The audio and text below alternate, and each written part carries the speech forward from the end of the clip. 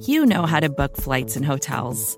All you're missing is a tool to help you plan that unbelievable travel experience. That's why you need Viator. Book guided tours, excursions, and more in one place. There are over 300,000 travel experiences to choose from, so you can find something for everyone. And Viator offers free cancellation and 24/7 customer support for worry-free travel. Download the Viator app now and use code Viator10 for 10% off your first booking in the app. Find travel experiences for you. Do more with Viator.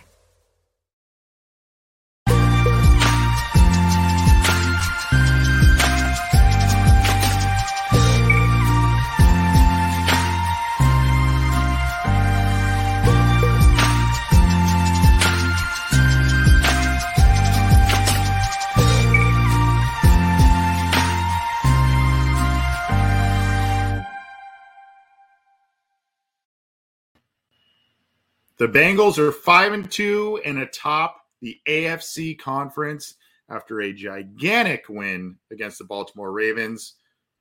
I would like to say that we saw it coming, but if you listened to our predictions last week, I don't think that would be very truthful. But hey, we will take the start to the season for the Cincinnati Bengals almost at the midway point right now, and the Cincinnati Bengals are cruising.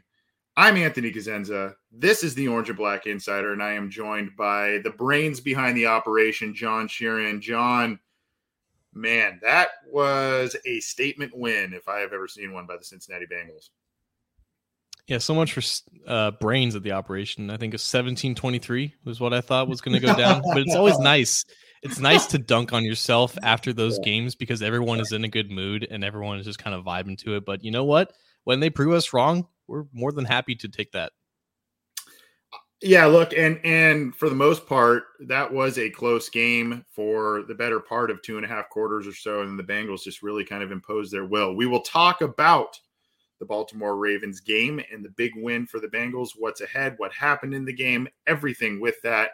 And oh, by the way, a player you may have heard of, Ja'Marr Chase, is exploding on the scene. And with that, we've got both a stat of the week / state your case, a couple of interesting things with that to cover with Ja'Marr Chase.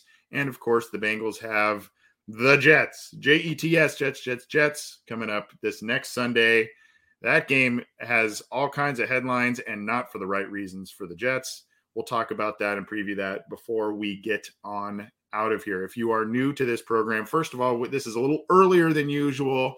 Then we go live. So apologize for the time mix up. Just kind of had some personal stuff going on that caused the need for us to go a little earlier than usual, but happy to have you all with us, whether you're joining us live on our YouTube channel, on Cincy Jungle's Facebook page, or on one of the Twitter accounts associated with both of the programs. And of course, you can get this program on Stitcher, iTunes, Spotify, Google Podcasts, iHeartRadio, all of the major audio platforms, and of course, our YouTube channel. So you can go ahead and click that subscribe button and click the bell to be notified when we go live, when new content is available on YouTube. Of course, being part of the Cincy Jungle Podcast Network, we are part of a great group of shows, including Coach Speak and Chalk Talk by Matt Minnick. And of course, Orange is the New Black by Ace and Zim. Well, John, where do we want to start with this one, man? It's hard to believe the national love that the Bengals are seeing this first half of the week here after this one, but deservedly so. It took a game like this to really get here, honestly. It's one thing to beat the Steelers on the road when the Steelers are clearly not the Steelers of the old. It's one thing to go punch for punch with the Green Bay Packers, but end up kind of being a meme for all the missed field goals. It's another thing to stroll into Baltimore, a place that they haven't won in a while, against a team that they haven't beat since 2018. Yep. Ravens are coming off of a dominating win against the Los Angeles Chargers, who are everyone's favorite team right now, or at least they were last week before they lost that game. And then to do that, it's precisely what they need to earn the validation that they are now getting. The validation of them buying into and promoting the overall process and the culture that they're spouting as to be true and as to be effective. it doesn't gain validation until we see results like this. Not just a win, a dominating win. The Ravens throwing the entire kitchen sink and everything else at them and just not flinching. I think there were a couple crucial moments in this game, and I want to know your thoughts on this as well. But just the fact that the Ravens kept this pretty close for the better part of about 40 or so game minutes, and then the Bengals just did not stop. They were unrelenting, and that was just not the case in years past with even more talented Bengals teams under like Marvin Lewis and whatnot, where they would have good games against good opponents, but they would let them back in, and then the games would get interesting. And then ultimately the true character of those teams would unveil themselves in the form of either just barely squeaking by or blowing those games entirely. And that's what happened in the first 2 years of the Zach Taylor era, where they couldn't finish games and whatnot, and they kept losing in close fashion. But it was Joe Burrow talking to Jamar Chase right after the 82-yard touchdown on the sideline saying, hey, that was fun. We need 2 more. What did they get? 2 more. Defense also gave them 2 stops and 4th down as well. They did not stop. They snapped the Ravens' neck before even the 4th quarter started. The Ravens had never pulled Lamar Jackson out of a game in a blowout loss. They did that week. They did on Sunday. It's something that could not have been predicted, at least from my perspective, until I saw it. And by God, I saw it, and it's impossible to see anything else. Every time they needed a big play, whether it was to get back the lead, build upon a lead, or it was to put the game away and step on the throats, they got it. They made it. And they made some of the plays were in insanely dramatic fashion, whether it was 2 long touchdown passes to CJ Uzomah, whether it was the insane play to Jamar Chase on a slant route there, or the 2 big runs at the end of the game that were statement runs by both Joe Mixon and Samaje Perine. And of course, like you said, sandwiched between those couple of those touchdown drives, the 2 nice stops by the defense there. And you're just kind of seeing it's a really nice thing to see the vision kind of come together. And actually, it's been talked about for 3 years, right? Since Zach Taylor got here, what they're trying to build, the guys they're trying to bring in, the guys they're keeping, all of that. It's been talked about for 3 years, and it's nice to see that vision come together, and not just with Zach Taylor, not just with Joe Burrow and Jamar Chase and things like that. It's also on the defense, on the defensive line, quote unquote, lose guys that he has brought in and what he is able to do. And it just seems that there is a confidence that I think part of it, a big part of it, comes from Joe Burrow and who he is, what's in his DNA, what kind of leader he is. Another part of it, though, John, is in the rest of the guys, and I don't mean to say the rest of the guys, because there's some really good players on this team, but the rest of the guys on their respective units, not only being confident in their own individual abilities, but being confident in the players around them to be able to do the right things and have these units working at high and efficient levels to be able to pull off these kinds of wins. It's trusting your teammates and those in your own position group to do the right things and be in the right places. It's really fun to watch. It's really fun to watch. I didn't think we would be at 5-2 at this point in the season, particularly with wins in Pittsburgh and Baltimore. And oh, by the way, by a total of plus 38 points in terms of margin. So we're just seeing a lot of fun, maybe surprising things, but there's a lot of confidence, and not cockiness, but there's a lot of confidence in this locker room and on this team.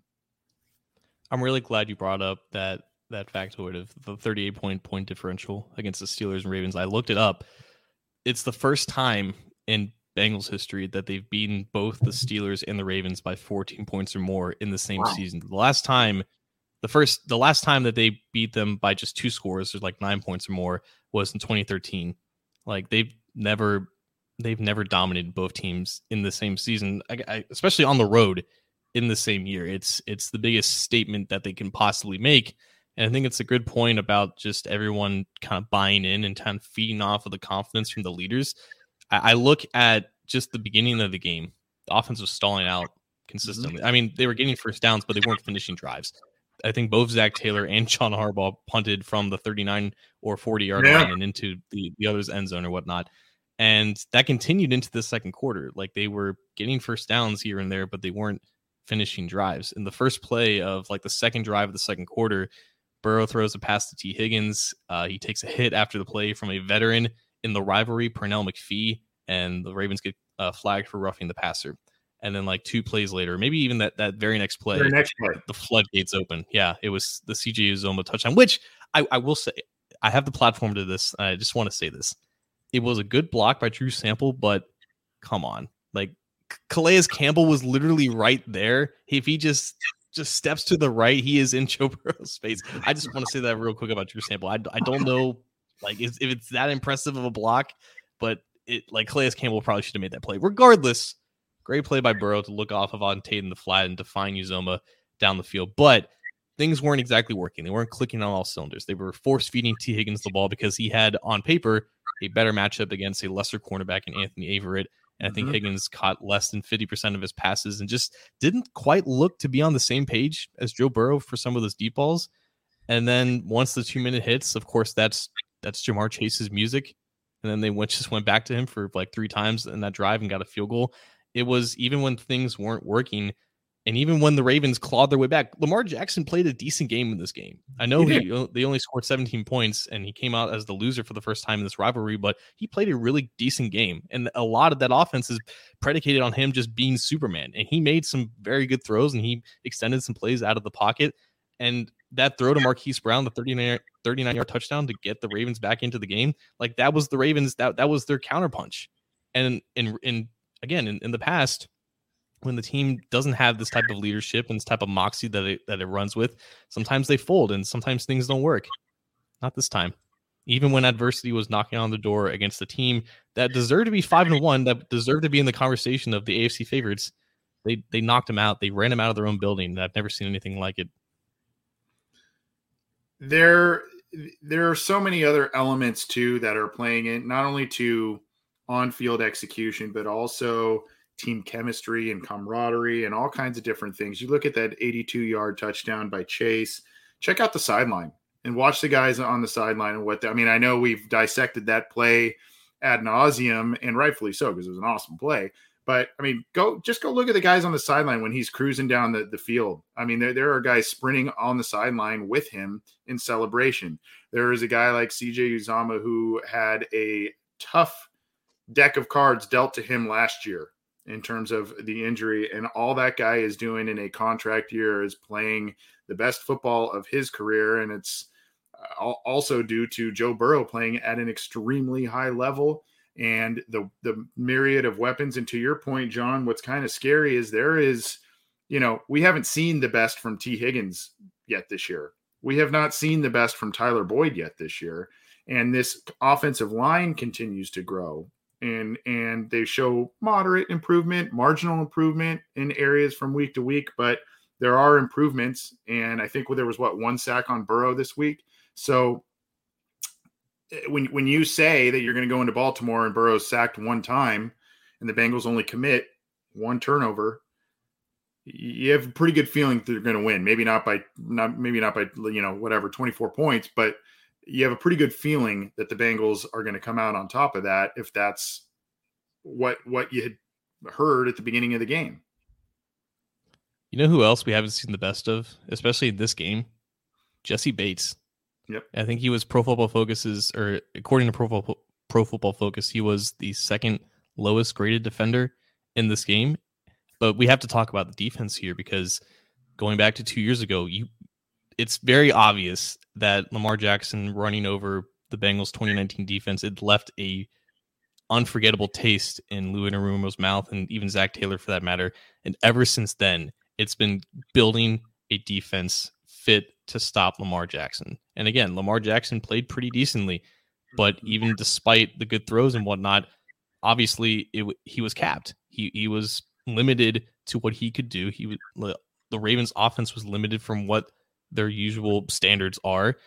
And they had a fantastic plan, which we've seen glimpses of here and there in the past couple of years, but the personnel was never matching up. They never had the guys to fulfill the roles that they had outlined for them in a way that was so effective like this. And it's ironic that even in compared to last year, a quote unquote down year for Jessie Bates, he may not be making as many plays as he did last year when he should have been an All-Pro, but the entire rest of the defense, it looks completely different.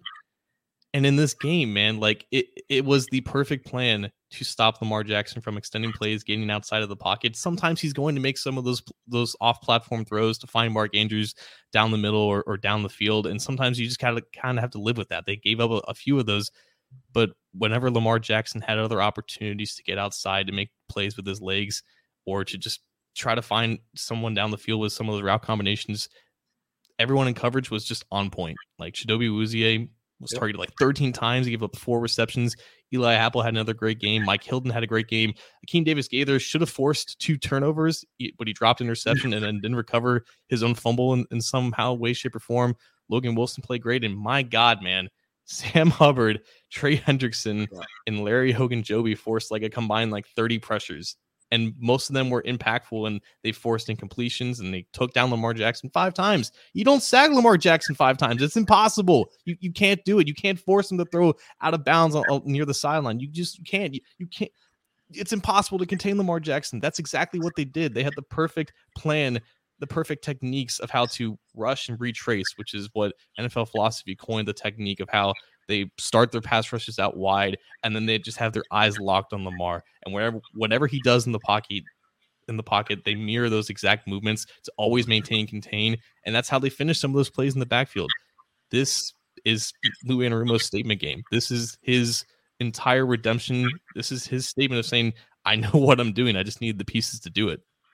Absolutely. And a very good showing by a team and really not, I mean, Hendrickson, you could say, is sort of a household name, but really when you look across each level of the defense, there's not all pro after all pro after all pro, right? I mean, some people know who Trey Waynes is because he was a first round pick. He's not even on the field, right?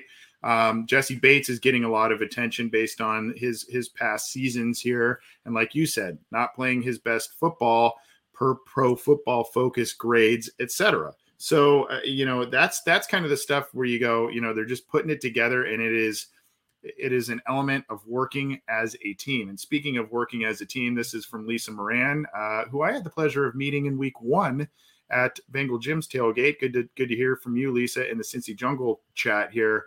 How about how disciplined they're playing only 1 penalty? Now, I will say the refs were letting them play all day on both sides of the ball. There were some things that could have been called, and they did not call much of anything. However, regardless, when you have 1 penalty, that goes with the only 1 turnover, only 1 sack, only 1 penalty in Baltimore.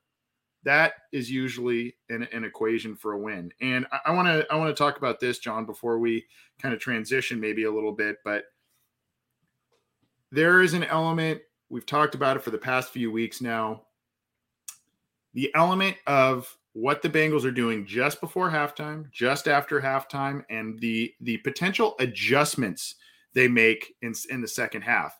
Zach Taylor's predecessor, and really in the first year or two in Zach Taylor's tenure, the questions were what adjustments is he making at halftime, yada, yada, yada. We know the criticisms were there for Marvin Lewis in that regard.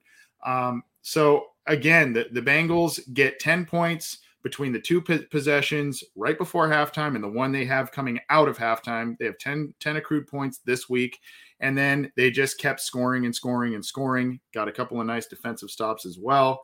Are you believing that the Bengals are putting together a number of second half adjustments, or are they just kind of finding their groove? Before I let you answer, I'll just kind of point a couple of things that stuck out to me. Jonah Williams really struggled in that first half against Justin Houston. Much different story in the second half. Mark Andrews made a couple of nice catches early in the game.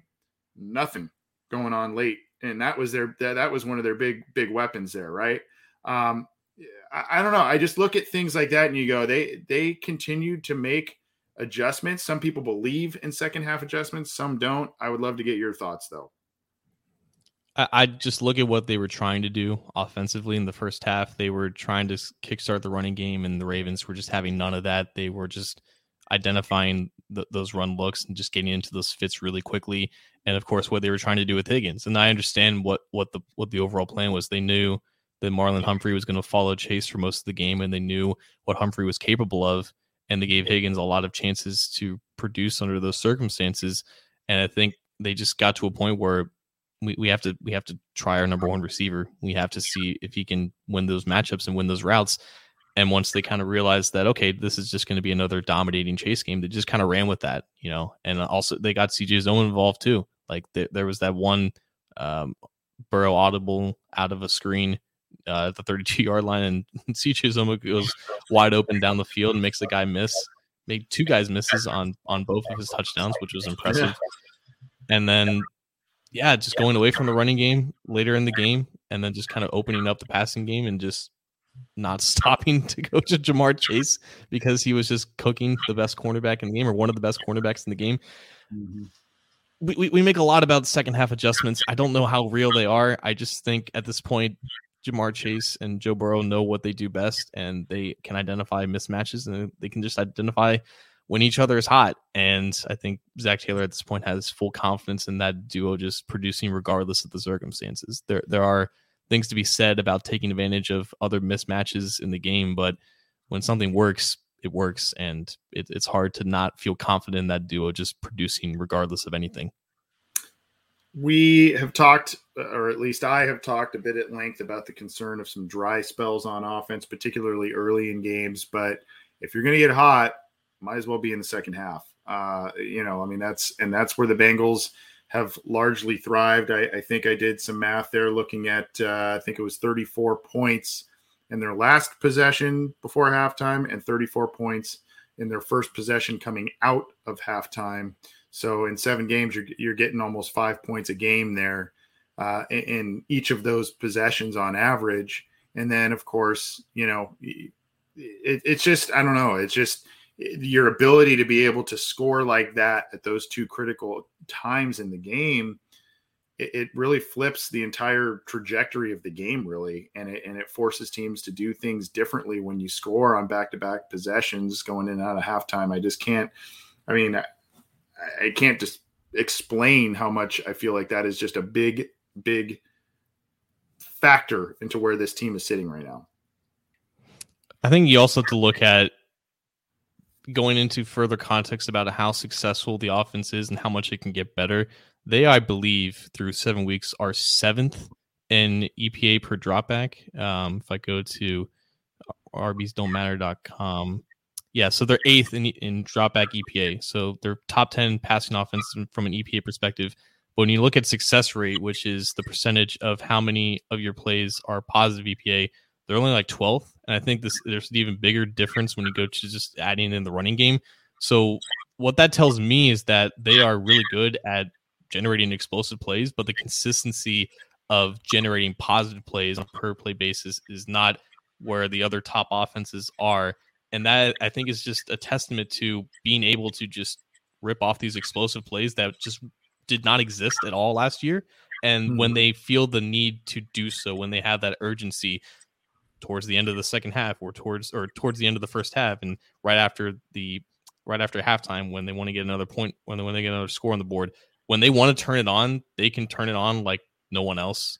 And I think that is just a testament to why they are so on fire in some of the situations. Once they get the consistency, and if they get the consistency factor with it, there is not a defense that should scare them in any way, shape, or form. I am very, very curious to see, if we talk about growth and potential and all of that, not only from an overall team perspective, but from an offensive perspective, particularly when you have Joe Burrow, quote unquote, just finishing a rookie season in terms of games accrued. You have a 21-year-old Ja'Marr Chase, I believe a 22-year-old T. Higgins, and others on that offensive side of the ball that are on the young side. We're talking, like you said, defenses need to be put on notice for what this team, and Joe Mixon, for him being in the league a handful of years, he's still in his mid-20s. So, there is a lot of talent and a lot of young talent on this offensive side of the ball. And we mentioned earlier, we haven't seen the best from Higgins and Boyd yet, really this year, at least from what we've seen in years past. And it is kind of scary to think, in a good way, where the growth could be and what the trajectory is for this offense. So people have said that we haven't seen the Tyler Boyd game yet, but are we not counting the Jacksonville game? He had like 11 receptions for like 100 something yards in that. Yeah. So I'll give Tyler Boyd that. Like, we haven't seen the best Teagans. That's for damn sure. Yeah. And by saying not the best, that's not me saying that they haven't played well. It's just they haven't had the impact maybe that we saw in games last year, and in Boyd's case, the year or two prior. So and each is going to get their due, and it hasn't really mattered that much because Chase continues to ball out game in and game out, and that's where we're going to go in just a second here with our stat of the week and state your case. Is Ja'Marr Chase will tie a ribbon on the Baltimore Ravens game, though an impressive win for the Cincinnati Bengals. They now sit on top of the AFC in terms of the playoff picture, a little less than halfway through the season. And John, just an impressive win in a lot of different regards for the Bengals. We've said this before, like the Steelers game, that felt different because we've never seen that before, but there are differences between beating good teams and bad teams on the road, regardless of the history. Like we keep saying this, we keep finding new ways to say the statement of, I've never seen a game like this before from them. I don't know what it's like to cover a winning team. And I feel like we're all just kind of BSing this as we go along because there's only so many superlatives that we can throw out here. They can only surprise us for so much more. Yeah. And they've got some interesting games, some difficult games, and games that we thought were impossible for this team to win just a couple of months ago that now look a bit more winnable. Hello, Chiefs. Hello, Broncos. Hello, other games like that in the schedule coming up. So, I don't know. And they've got the Browns coming up after the Jets, and then of course the bye, and then a suddenly just intriguing matchup against the Raiders there. But of course, first things first, they got to handle the Jets, who are struggling, and we'll talk about that in just a second. We're going to get to our stat of the week and a kind of a slash state your case based on just one player we ended that segment with in Ja'Marr Chase in 1 second. Before we do, John, we got to tell the folks about our partnership with SimBull. In case they did not hear last week, there is a new incentive for our listeners should they use the promo code OBI and sign up with SimBull, SIMBULL, of course, and then the web address simbull.app/OBI. That is where you can invest in teams and play a sports kind of arena like it's the stock market. So if you play the actual stock market, if you invest there, if you play fantasy football, if you play survival football, you gotta get involved in SimBull, particularly with the incentive they have for our listeners using the promo code OBI. John, what is that incentive that they can take advantage of? So if you're like me, and you're kind of a little conservative with your money in terms of betting and gambling and investment and that kind of things, you don't want to put yourself out there that much because of the fear of unfortunately losing out and being wrong. Unfortunately, it's happened to me more times than the alternative. So SimBull has a solution for this. At first, they were like, okay, if you put in $100 into the SimBull market, you can invest that in however you would like. But if you don't like it, if you don't like the market, you can take that out with no risk to you, risk-free $100 first free deposit. Then they're like, you know what? $100 is nice. You know what's nicer? $500. That's right. If you go to simbull.app/OBI and use the promo code OBI, you can make a first deposit of up to $500. Do whatever you want in the SimBull market. Invest in the Sim Bengals, invest in the Sim Alabama football team, invest in the Sim Cavaliers if you're really into that. If you think they're going to be good in some way, shape, or form, you can do whatever you want in the SimBull market, up to $500 of your first deposit. And if you still don't like what you're seeing, if you're not getting the profits in the revenue stream that you're desiring, if you just don't like the concept after trying it out, you can take those $500 out at no risk to you up to 90 days. $500 risk-free first deposit for anyone who uses the promo code OBI when you go to symbol.app. That's SIMBULL.app/OBI. Get in on this because there's literally no risk. There's no reason as to why you shouldn't. Link is in the live chat for those who are tuning in live and or for those who may be watching in one of the streams after the fact. And of course, it's all on our post on Cincy Jungle as well. It's only a kick, a jump, a block. It's only a serve. It's only a tackle, a run. It's only for the fans. After all, it's only pressure. You got this. Adidas. With threats to our nation waiting around every corner, adaptability is more important than ever. When conditions change without notice, quick strategic thinking is crucial. And with obstacles consistently impending, determination is essential in overcoming them. It's this willingness, decisiveness, and resilience that sets Marines apart. With our fighting spirit, we don't just fight battles, we win them. Marines are the constant our nation counts on to fight the unknown. And through adaptable problem solving, we do just that. Learn more at marines.com. Another day is here, and you're ready for it. What to wear? Check. Breakfast, lunch, and dinner? Check. Planning for what's next and how to save for it? That's where Bank of America can help. For your financial to-dos, Bank of America has experts ready to help get you closer to your goals. Get started at one of our local financial centers or 24/7 in our mobile banking app. Find a location near you at bankofamerica.com/talktous. What would you like the power to do? Mobile banking requires downloading the app and is only available for select devices. Message and data rates may apply. Bank of America NA, member FDIC. Let's get to our stat of the week, John. So this Ja'Marr Chase guy, he's pretty good, huh? Kind of. Everyone knows now he's up to 754 yards receiving. It's the most for a rookie receiver or just any receiver in his first 7 games. It's 133 more than the guy who came before him who held that record, Anquan Boldin, a guy that he was also compared to for some reason before in draft season. He's also like the first guy to have at least 50 yards in his first 7 games. There are many ways to quantify the start that Ja'Marr Chase is having, not just the sheer magnitude of it, but also the consistency. But I was curious. I wanted to try to quantify it in ways that someone hasn't done before. So I went to the databases of Pro Football Focus to try to get some context of this miraculous start. And they had this whole table system where you can sort by different metrics and statistics next to each other. There are 3 statistics that are listed next to each other in the receiver database. It is yards after catch per reception, yards per route run, and average depth of target. Now, most people know that Ja'Marr Chase is behind Cooper Kupp in total receiving yards, but Cooper Kupp also has like 30 more targets.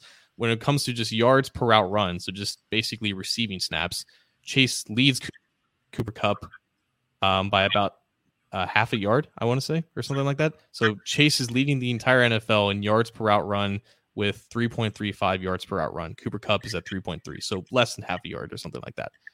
That's not the crazy part, though. Chase is second in the league in yards after catch per reception with 7.8. He's also second in the league in average depth of target with 16.5. Now, on the surface, you hear that and you're like, okay, that makes sense. You know, we've seen Chase knock off some huge plays like the 82-yard reception against the Ravens that we didn't even bring up. Like that was basically all after the catch, including like 3 missed tackles. So yeah, he's gotten some yards after catch. He's also been a fiend on deep balls. He's been heavily featured in that part of the Bengals offense. Joe Burrow likes to sling it deep to Ja'Marr Chase. So yeah, that makes sense why his average depth of target would be up there. But to be basically leading the NFL in both of these stats is actually clinically insane. It doesn't make sense. These 2 stats, they typically cannibalize each other, which is what a Cincy Jungle reader amazingly described it as when I put it in the rookie report. I'm very jealous that I didn't use that terminology myself. But guys don't lead both of these categories at the same time. It doesn't make any sense because if you're getting a lot of yards after receptions, odds are you're getting a lot of targets close to the line of scrimmage where you're able to be put in positions to gain yards after the catch. If you're being targeted deep down the field, odds are you're catching balls, you're getting out of bounds, or you're in the end zone. You don't have that much room to run and gain yards after catch. For Chase to be second in the league in both of these stats It's so freaking rare that I don't even think we even appreciate what Ja'Marr Chase is doing until we realize that he's doing both of these things at the quite literal highest level. And just for context, the only other receiver who's ever gotten close to this level of production with these two metrics in the first 7 weeks was 2018 Tyreek Hill, when he was, I think, 4th in both of these stats, while also being 3rd in yards per out run. And if you need a reminder, Tyreek Hill finished that 2018 season with like 1,400 receiving yards and 12 touchdowns. Pretty decent year for him. It doesn't make sense what Ja'Marr Chase is doing, essentially. It's laughable at this point because he's dominant in every single phase that you want a receiver to be dominant in. There is nothing that he's been bad at. Obviously, there hasn't been any drops. He's done everything well that he's done well at the college level. And to be at the top of the leaderboard in these two stats that typically counteract each other, it's just another testament of how insanely and hilariously dominant he is for just a 21-year-old rookie. To play into and add to those two mind-boggling stats that you were talking about there, playing into the depth of target and whatnot, a lot was made when Chase was coming into the NFL with his big playability. How would that translate? Obviously, working with Burrow, that would translate, all that kind of stuff. But a lot of people felt, kind of to your depth of target analysis that you were talking about, a lot of people felt that there may be kind of more of the short area and or, shorter passes in the repertoire, intermediate passes in the repertoire. Some of that is taking place. However, go back to his 2019 season at LSU, the outstanding one, the last time we saw him play football prior to joining the Bengals. In that year, 84 catches, 1,780 yards, and of course 20 touchdowns. What was the average? 21.2. Do you know what his average yard per catch is right now, John, for the Bengals through 7 games? I think it's right around that. 21.5. So he is averaging 0.3 of a yard more at the pro level than what per catch, now through 7 games, but still than what he did in that outstanding season at LSU. So just mind you did far more research than I did in terms of those points of data. I found a little bit of a surface point of data, but all of that points to what you're talking about with the stat of the week. This guy is dominating. He is dominating in every factor. And it's not just the taking of an 82-yard pass that was a slant all the way and breaking tackles. It's not just the deep ball where he works magic feet on the sideline to get and gets out of bounds. My favorite play, I love the 82-yarder. My favorite play from this last week, John, and it showed some of the best athleticism I think I have ever seen from a wide receiver in a long time, is that in terms of just pure athleticism, is that kind of that crosser. I think it was towards the end of the second quarter, if I'm not mistaken, the one he takes all the way across, outruns a lot of guys, and on his way out of bounds, he just happens to do a little hurdle and not touched, untouched. That play was unbelievable in terms of just raw athleticism and what he was able to do. And the fact that he is so much younger than many of the Ravens defenders out there, he made him look silly. He made him just look absolutely silly. And not only on the one where he busted tackles and took it all the way, but the one I'm talking about where he went all the way across the field, gained a lot of yards, and just happened to just casually hurdle a guy on the way out of bounds.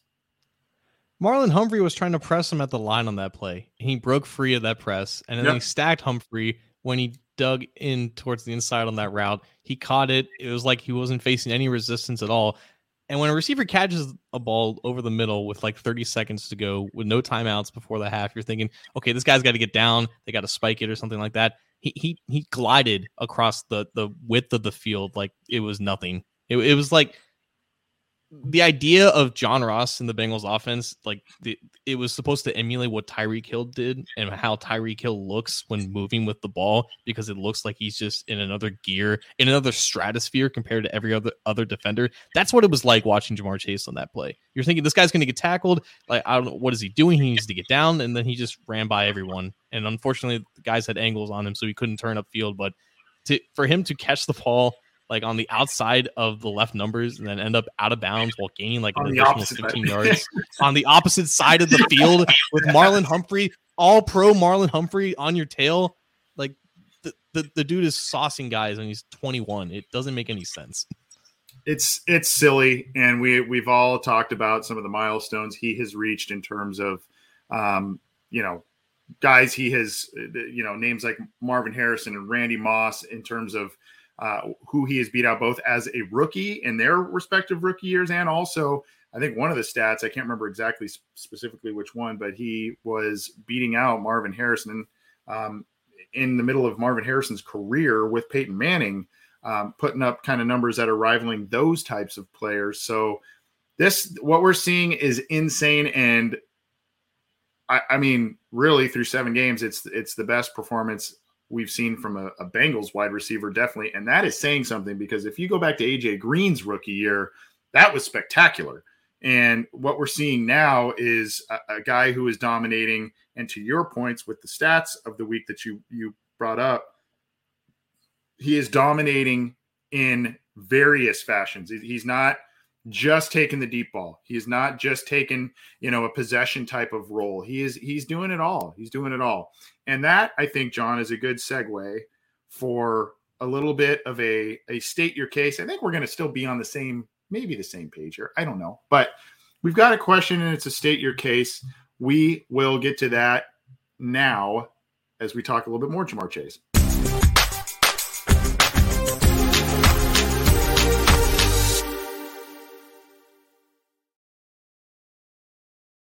We got to get you a stat of the week graphic there too. We gotta get that one going for you. Come on, producers, we got to get that going for you. Anyway, look, all of this taught you had mentioned that you had some stats of the week for Ja'Marr Chase that you wanted to share, and just thinking more about him, his dominance, etc. We don't have to belabor this a ton because we do have to get to the preview for the Jets in just a second. But a thought just kind of popped in my mind, and it's not to slight anybody. It's not to slight Ja'Marr Chase or anything like that. But it goes back to one of the whole main arguments for Ja'Marr Chase joining the Bengals, and that is who the quarterback is for the Cincinnati Bengals and the rapport that they had in 2019. I mentioned some of those stats just a minute ago, and how that could potentially translate as pros despite Chase being out of football last year.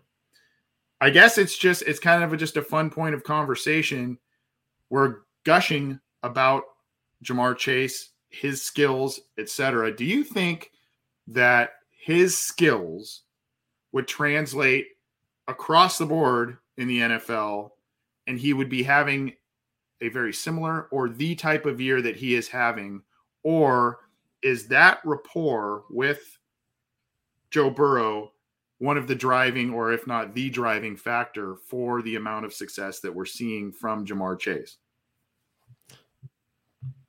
Joe Burrow does not make Ja'Marr Chase talented. He does not make him have the attributes that made him the 5th overall pick. Like, Ja'Marr Chase would still be a 4.38 guy with an insane vertical, with just an unbelievable gliding ability and power ability with the ball in his hand. With that being said, there is something to be said about what Joe Burrow said after the game, or earlier this week in press conferences. He was asked about like the back shoulders that we saw against Baltimore, and Burrow said, well, that doesn't happen when you just walk into the door with a brand new receiver and brand new quarterback. Like, that takes reps, that takes time, that takes chemistry. And it's very clear that they have that. At the same time, some of the things that you're seeing with Chase, as long as the quarterback is just getting him the ball, like, he is still producing at least near this level. It's very much both. It's Ja'Marr Chase being this supremely talented receiver while also playing with a quarterback that he's had the pleasure of having well over 1,000 balls in game and at practice in the last 3 or 4 years combined. And there was always this shadow of a doubt regarding AJ Green. Is his quarterback holding him back? Is he propping up his quarterback in his ability? What is the dichotomy with both of those guys interacting with each other and producing with each other? Both of these guys are making each other better. They're enhancing their talents because neither one is holding them back. Joe Burrow obviously throws a ball that Ja'Marr Chase is very comfortable with, and the timing is there. But Ja'Marr Chase, he's still really fast. He's still really quick. He's still really explosive. It's hard to imagine him not being successful with just another quarterback who was similar in terms of arm talent with Joe Burrow, which is the one thing that you can say that Joe Burrow isn't quite elite at compared to his other attributes.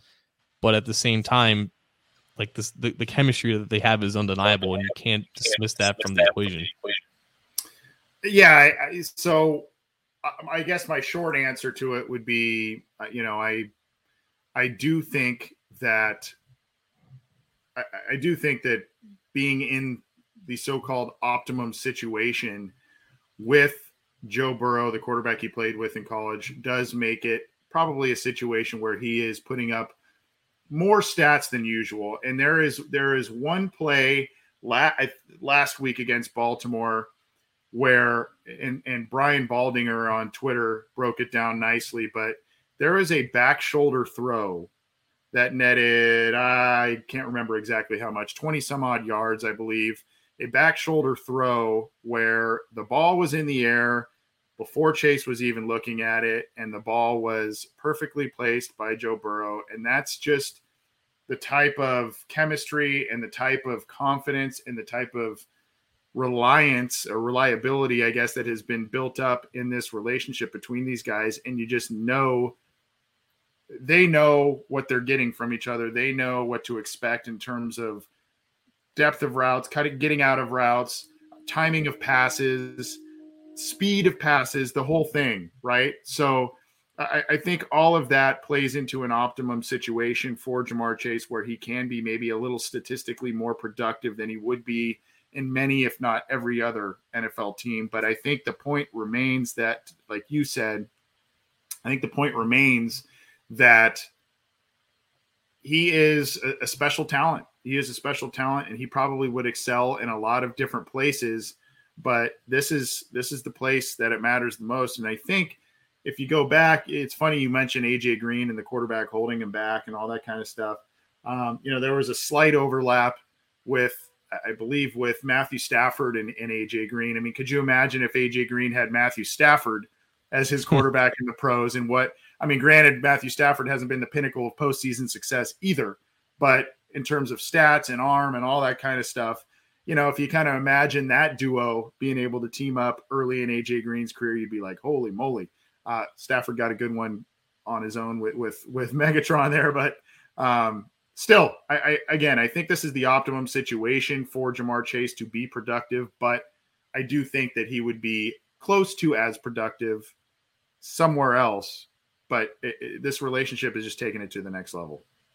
Well, here's another angle with this, because we, the royal we, the collective we dragged Ja'Marr Chase for a month for not being able to catch a ball in the preseason and training camp. That was what everyone couldn't stop talking about. Mm-hmm. Some guy, I won't mention his name, he proclaimed he should be in the XFL. Like, mm-hmm. in another situation with another quarterback, with another team, with another environment, does Ja'Marr Chase get this many opportunities to prove his doubters wrong? The Joe Burrow factor, I don't think we emphasized enough, which is ironic because that's a lot of what we talked about when he was drafted, when he was brought in, with Chase going through those rookie struggles, which seem like just ancient memories at this point. He still had his quarterback that he dominated the college football world with 2 years ago to back him up and to just keep throwing him the ball, to keep allowing him to get better. And I think that matters, because Ja'Marr Chase probably goes through those struggles that he had in August, regardless of where he is. But only here does he have his best friend throwing him the ball and having all the confidence in the world to make it work. And just like we have to do something about training camp and preseason discourse and talk. I don't know if we're going to be able to be employed without doing some of this stuff.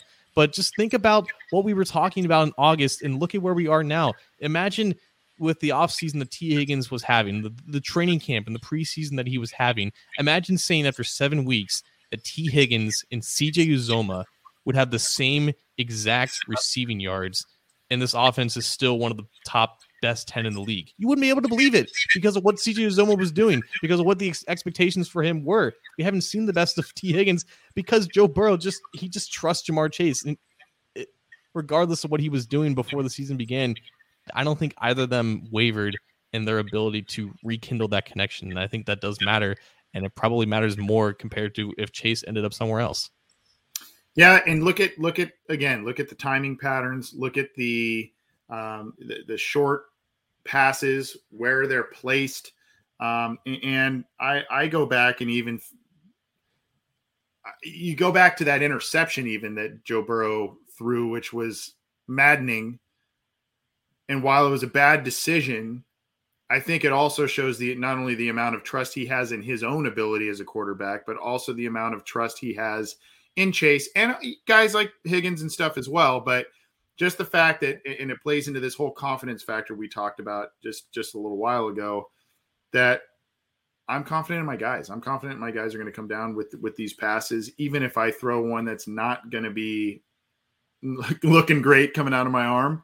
I truly believe, maybe Burrow tried to get that one out of bounds and he just didn't put enough oomph on it. But I really think he was trying to allow Chase to make a play on it because he has that amount of confidence in him. It was a heat check, 100%. Everything was clicking. Might as well just throw it up, see what happens. Right. Exactly. Well, that's this week's State Your Case. Just a ton of Ja'Marr Chase talk, obviously, because the guys lighting it up. The Bengals are 5-2, and big reasons for that are the chemistry between Joe Burrow and Ja'Marr Chase. There's no doubt about it. When you need mealtime inspiration, it's worth shopping Kroger, where you'll find over 30,000 mouth-watering choices that excite your inner foodie. And no matter what tasty choice you make, you'll enjoy our everyday low prices, plus extra ways to save, like digital coupons worth over $600 each week. You can also save up to $1 off per gallon at the pump with fuel points. More savings and more inspiring flavors make shopping Kroger worth it every time. Kroger, fresh for everyone. Fuel restrictions apply. Mother's Day is around the corner. Find the perfect gift for the mom in your life with a stunning piece of jewelry from Blue Nile. From timeless pearls to dazzling gemstones, Blue Nile has something she'll adore. Need it fast? Most items can ship overnight. Plus, enjoy guaranteed free shipping and returns. Don't miss our special Mother's Day deals. Save big on the season's most beautiful trends. For a limited time, get up to 50% off by going to BlueNile.com. That's BlueNile.com. We've got a little time left, and we are going to preview the game against the Jets. Kind of a letdown of a contest on paper based on what game was presented to us last week.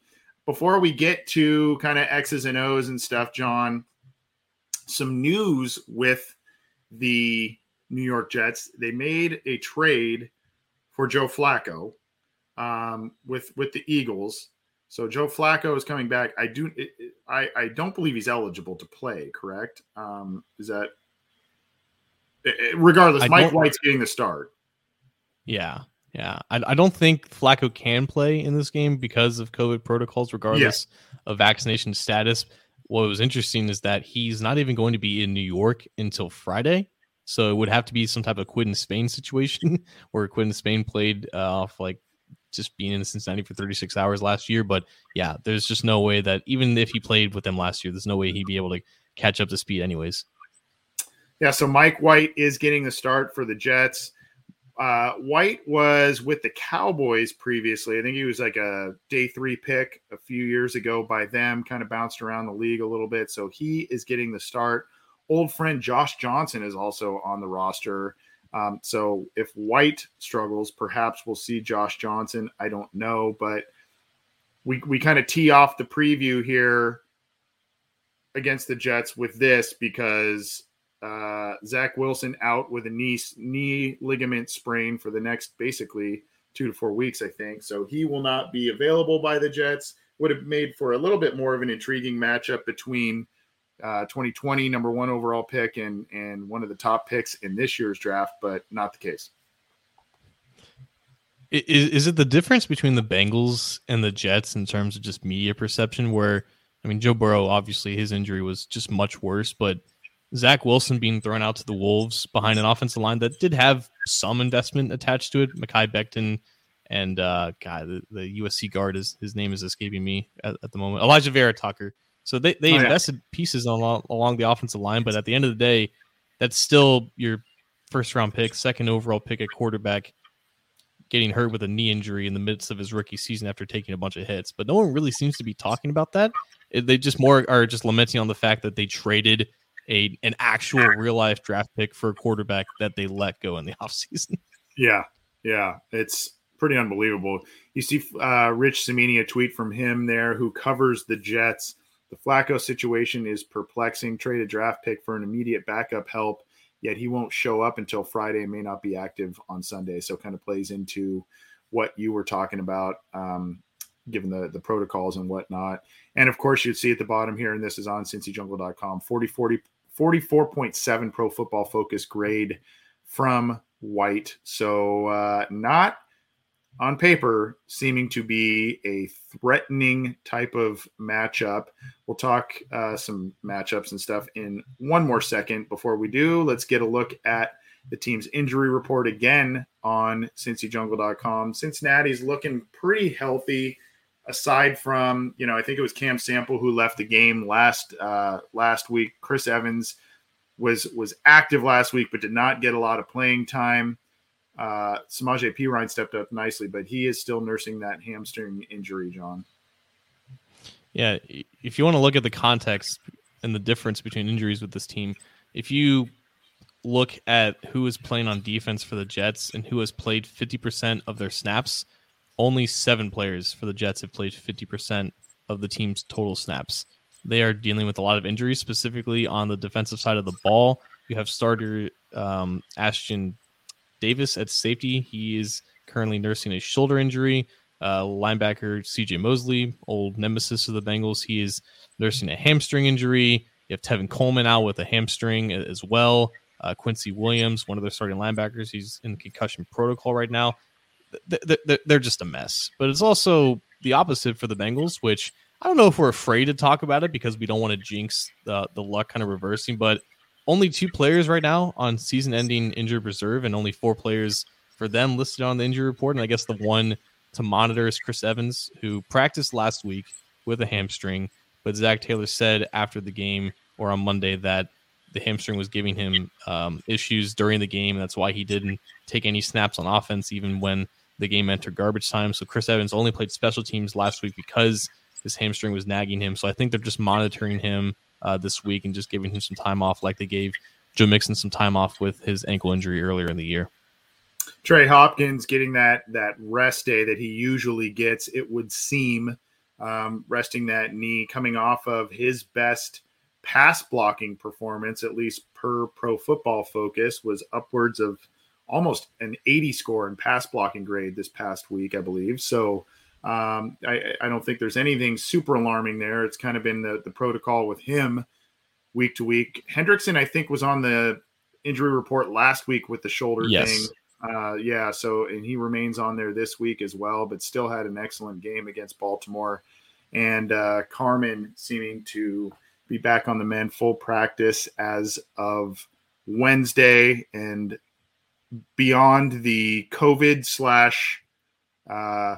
food poisoning or whatever issue happening in Detroit there. So yeah, a bit of a disparity in terms of the injury report.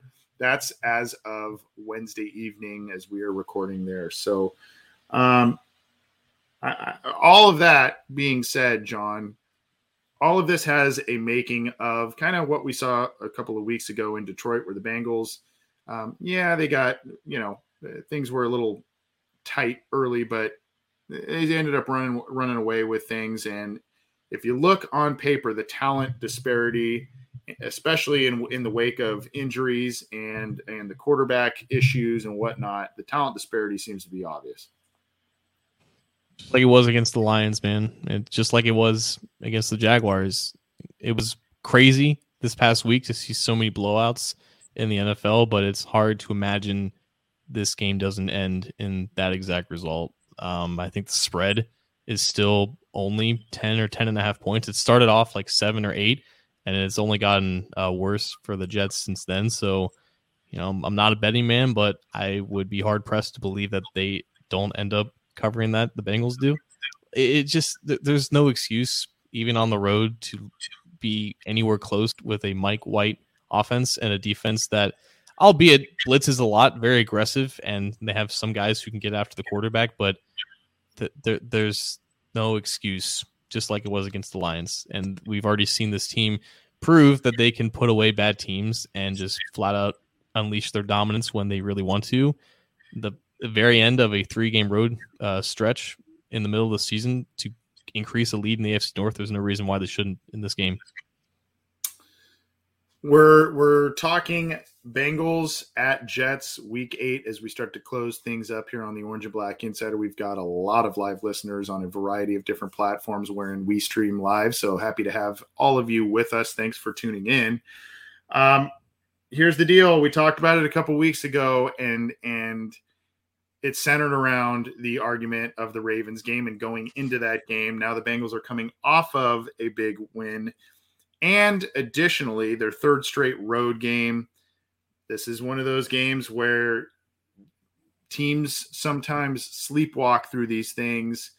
Do you see this as a trap game? The Bengals are saying and doing the right things in that they're not going to allow whatever to happen for that to happen this week. But I don't know. What do you make of the trap game element? I guess I've just been watching this team too long that I get so cynical about some of this stuff. I don't know. What do you think about that whole thing based on what we saw last week, where this team is and all of that?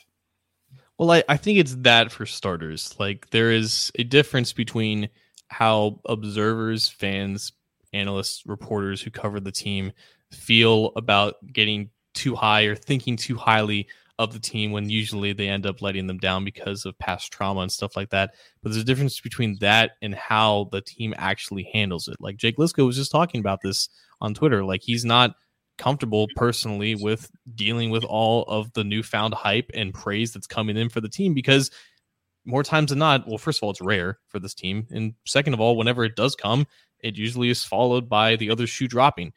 There is no other shoe here, because the other shoe is usually propped up by guys who are unprepared or don't have confidence in their ability or just overperforming based off of what they are. That's not the case here. It's just not. Like, this team, it can be better, and until they are better, they're not going to get the true respect compared to the other true favorites and dominant powerhouses in this league.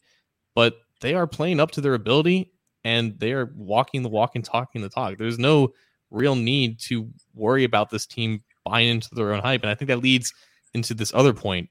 The Ringer podcast was talking about the Kansas City Chiefs and how they're running into a problem that Tom Brady encountered, or at least noticed early in his career. When Brady won those first couple Super Bowls with the Patriots, he talked about, or he mentioned, like, it was almost too easy for them. He kind of like just walked into the situation and success just found them, right? And they didn't have to go through a lot of adversity. And that was similar to what the Chiefs are going through right now. Like, Patrick Mahomes, as soon as he took over that Chiefs offense, everything clicked. They went to the AFC Championship game the first year. They went to the Super Bowl and won the Super Bowl the second year. And then as soon as things started to go bad, now they're in a funk that they can't seem to get out of because they haven't experienced this type of adversity yet. But I think it's the opposite for teams like the Bengals, who have gone through the mud, who have been dragged through the mud, not only with their own losses, but with the whole perception and the media dragging on them as well. They know what it's like to let down. They know what it's like to underperform and be at the bottom of the barrel and go through these struggles. But now they're overcoming those very same things. And now they're playing up to their ability. They know what it's like to let down and underperform based off of what your abilities are. And I think it's a different mentality when you're finally playing to what you believe that you can play, because you've seen the other side and you know that they can change so quickly because of things that you can't control. So I don't think that trap games necessarily apply to teams like the Bengals, who are coming off of 2 very bad years and really 5 very underwhelming years, and now they're finally hitting their stride. The Bengals have had 2 theoretical trap games this year already. The Jacksonville game on Thursday night, where we were pretty upset about how things were going up until halftime.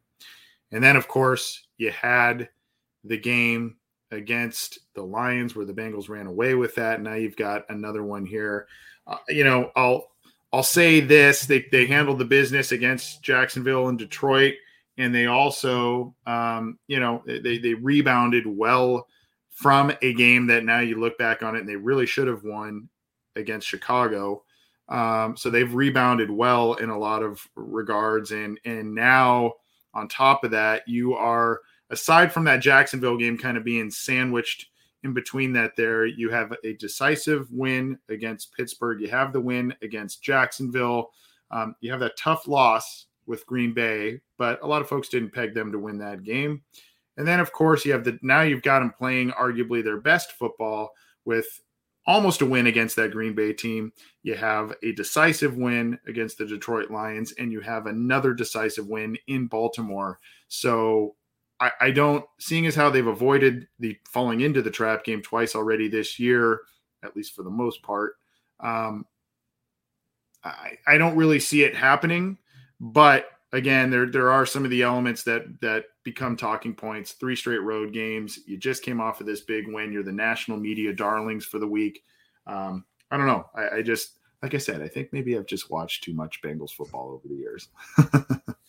I don't even think a bad Bengals team in the 90s loses to Mike White. Honestly, like when you have Joe Burrow out there and the other team has Mike White at quarterback, some things are just too simple to really overthink. Yeah. Well, let's get into let's talk about a couple players you're watching this week, as well as a prediction, and then we'll drop the mic and get on out of here if you are good with that, my friend. Yeah, man. I think to the Jets' credit, they're not the Lions in terms of just playing extremely hard for being really bad, but I think Robert Saleh has established some respect with that within that building with his players. It's just a matter of they're just not very good, much like the Lions and I guess the Texans for that matter. The one thing that the Jets like to do, well, they have a couple good pass rushers, specifically Jonathan Franklin Myers, excuse me, who just got paid, I believe, a couple weeks ago. So he's by far their best pass rusher, best defense player in general, at least best one who's healthy right now. And they really like to blitz, specifically on third down and just in general. They're a very blitz happy team. But that coincides with the success that the Bengals have against the blitz. And we saw that a lot against Baltimore. Baltimore brought the house against Joe Burrow a lot of times, hit Joe Burrow a lot of times, and was as productive as he's been all season in those specific plays. So I'm curious to see if the Jets try to change things up. I don't know how much they can change based off of just their lack of personnel. I think they're going to try to do what they've been trying to do for the last 7 weeks now. I don't know how much success it's going to have, but they do have a couple of guys that can shed blocks and win one-on-one matchups. They still have Quinnen Williams, who is a 3rd overall pick from a couple years ago at defensive tackle. He is not having the best of years, but I think he still has like 20 or so pressures and a handful of sacks this year. So there are some matchups on the Jets defensive line that could give the Bengals offensive line trouble. And I guess we always kind of come back to the Bengals offensive line because literally every other part of this team is clicking on all cylinders, and there's still a handful of moments here and there when the Bengals offensive line kind of leaves you a little bit more left to be desired. So when you have this kind of matchup disparity that we see between these two teams, you aside from going where my negative mind goes and goes to trap game, you also go to a get right game, a statistical padding game, that sort of thing. So in that regard, yeah, I'll be looking at the offensive line and how they perform as well. But I'd like to see some things from guys we talked about struggling a little bit. I don't want to say struggling. That's not the right word, but who have been a little more quiet than we had expected. And on offense, I would say that is T. Higgins. And on defense, I would say that is Jesse Bates. This seems like a patented game to pad the stats, turn things around, and kind of make it a confidence builder. Not that those guys are lacking confidence per se, but just to get them kind of back on track from where I guess expectations were for both of those guys, with a Mike White playing quarterback, the opportunity for passes to be sailed over wide receivers' heads or misfired, any of that is likely. And, you know, the opportunity for T. Higgins to make some plays on offense and get reintegrated into things. I think this is a good week for that. So those are two guys I am looking at. What is your prediction for the game, John, in terms of a score? I don't know if the Bengals run up the score necessarily like they did against the Lions and Ravens, but I don't foresee them having a lot of struggles early in the game. Again, there's no reason why the Bengals defense doesn't completely suffocate Mike White's passing offense. I don't know who's going to be a running back for the Jets either. If Tevin Coleman is still out, I'll have to look that up. It's probably on me for not doing the appropriate research for the Jets, but it's the Jets, man. Like, they don't deserve any of my respect. They don't deserve any of your respect. They don't deserve any respect from anyone listening to this program. And I have no fear in saying that because there's just no way that they win this game. Like, I don't know if it's going to be this huge blowout, but I don't foresee the Bengals struggling early, and I don't foresee the Jets making any sort of comeback unless Mike White is the second coming of freaking Tom Brady. Yeah, I don't.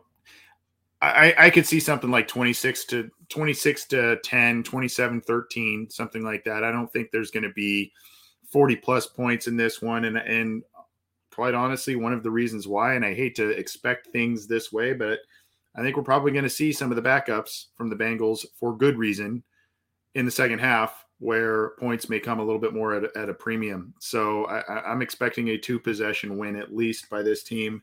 And hopefully they see that through. So that is our prediction and breakdown for week 8 against the Jets.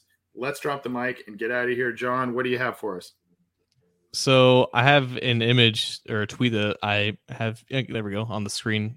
Jeff Ruby tweeted out that a lot of Bengals players ate at the precinct, which is by far the best Jeff Ruby's establishment to go ahead and get a steak there. And I want to see if Anthony here can name every single Bengals player here, because I was not able to with my first try. I had to do some research specifically for the guys on the right side. So Anthony, if you don't mind, try to list every single Bengals player that is at this table here. Okay. So I've got Kevin Huber on the left. Yep. I believe that's Tyler Boyd back there. You can't really see. Yes, sir. Yeah, it's like half a face. I believe another half face. I think that's Joe Burrow back there. Yep. I know it's Drew Sample at the head of the table. That is Mason Schreck wrapped around. I'm coming back to the guy in the white shirt with the flower over there in just a second. That's Mason Schreck, I believe, next to the lovely lady in it looks like a green shirt. In front of him, I believe that's Mitchell Wilcox. Trent Taylor with the backwards hat.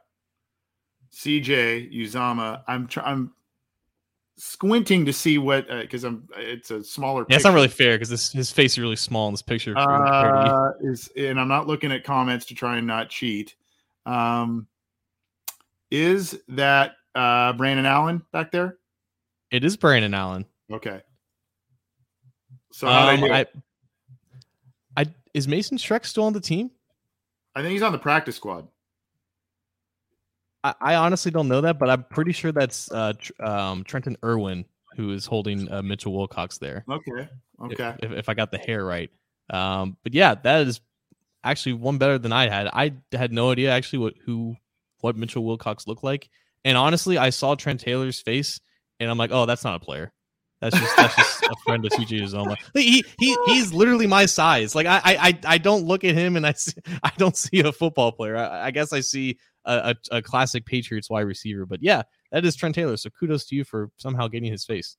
All right, let's look up Mason Schreck here. We got to do a okay. So I'm gonna share something with you, and you tell me if it's some expert I am. If I'm right. Let's see. This is like really small. Hang on one sec. Okay, let's see if this is it. I'm gonna share this. So I'm gonna unshare yours real quick, and I am going to share this picture of Mason Schreck, and you tell me how close I got on this. Oh, that's not it. That's a bunch of pictures of Mason Schreck. Let me show you this one.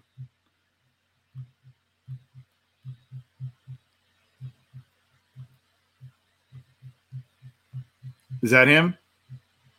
Oh my God. That has to be him. Like I can see now his arms are the size of a tight end. They're not Trenton Irwin. Oh man. What happened there? What happened to me? Well, at any rate, it's fun trivia game. I like it. Yikes. Well, I did not eat at the precinct. Unfortunately, when I was out there, I went to just the standard Jeff Ruby's steakhouse, which was still awesome. So next time I'm out there, I gotta do the precinct. But that's fun. That was That was good. I don't have too much for my mic dropped, except for the fact that about the Jackpot Joey hats. You see Randall wearing one behind there. Those are courtesy of our friend Jeff Trenopole of Strawberry Ice and his show. I was on his show right before ours today, so go check that out. Great guy. And I want to share this. I'll put this link. It hasn't premiered yet, but a good friend of the show has a YouTube video. Mr. Misery. We've played it every once in a while on some of our clips and whatnot. So that is, I put the link in the live chat for all of you there. It premieres he's got a music video for it. It is up there. It is from our friend Jason Von Stein. So look in the live chats there. A big supporter of the show. And if you know anything about our show, we like to bring some of our listeners and other people from other shows, obviously, and everything to kind of support what everybody's doing there, especially in the Bengals community. Jason Von Stein has been a long-time supporter of this program, sent us music in the past and all kinds of stuff. So I want to support what he's doing there. And he also helped highlight a charity that I run in the memory of my sister. So God, can't thank him enough, and go check out his music video. He asked that we please share it, and I was happy to do so. So go check that out. It premieres on October 30th, kind of a Halloween themed thing, as I am told. So yeah, thanks Jason for sharing that. He's also, I think did he draw that picture of you behind Randall there too, John? So he did not draw that. That was drawn by a puppet named Daddy-O, but we do have that file on here, and I'll try to get that up here before the show ends. Yeah. Well, that is just about going to do it for us. Again, if you are new to this program, you can get this show on iTunes, Stitcher, Spotify, Google Podcasts, iHeartRadio, all of the major audio platforms. Click and subscribe to the Cincy Jungle podcast channel, and you can get our show as well as Orange is the New Black from Ace and Zim, and Coach Speak and Chalk Talk from Matt Minnick. Here is the image, by the way, for those tuning in live. There's John and I. Jason drew that, and Randall makes an appearance. I love it. He sent us those a little while back. Pretty cool. I haven't worn that hat. Randall's got a tan there. Yeah. Randall is tan there. I gotta break out that hat again.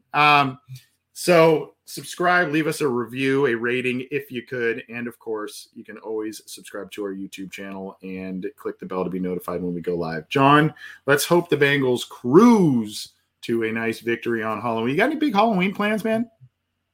Yeah, I'm going out to a bar downtown they're having like a little Halloween party. I'm going out with some friends. But yeah, it should be nice. They always play on Halloween. I feel like they always play right around Halloween, so I can never go too crazy the Saturday night before the game, but one day we'll get a buy on that week. Just not this year.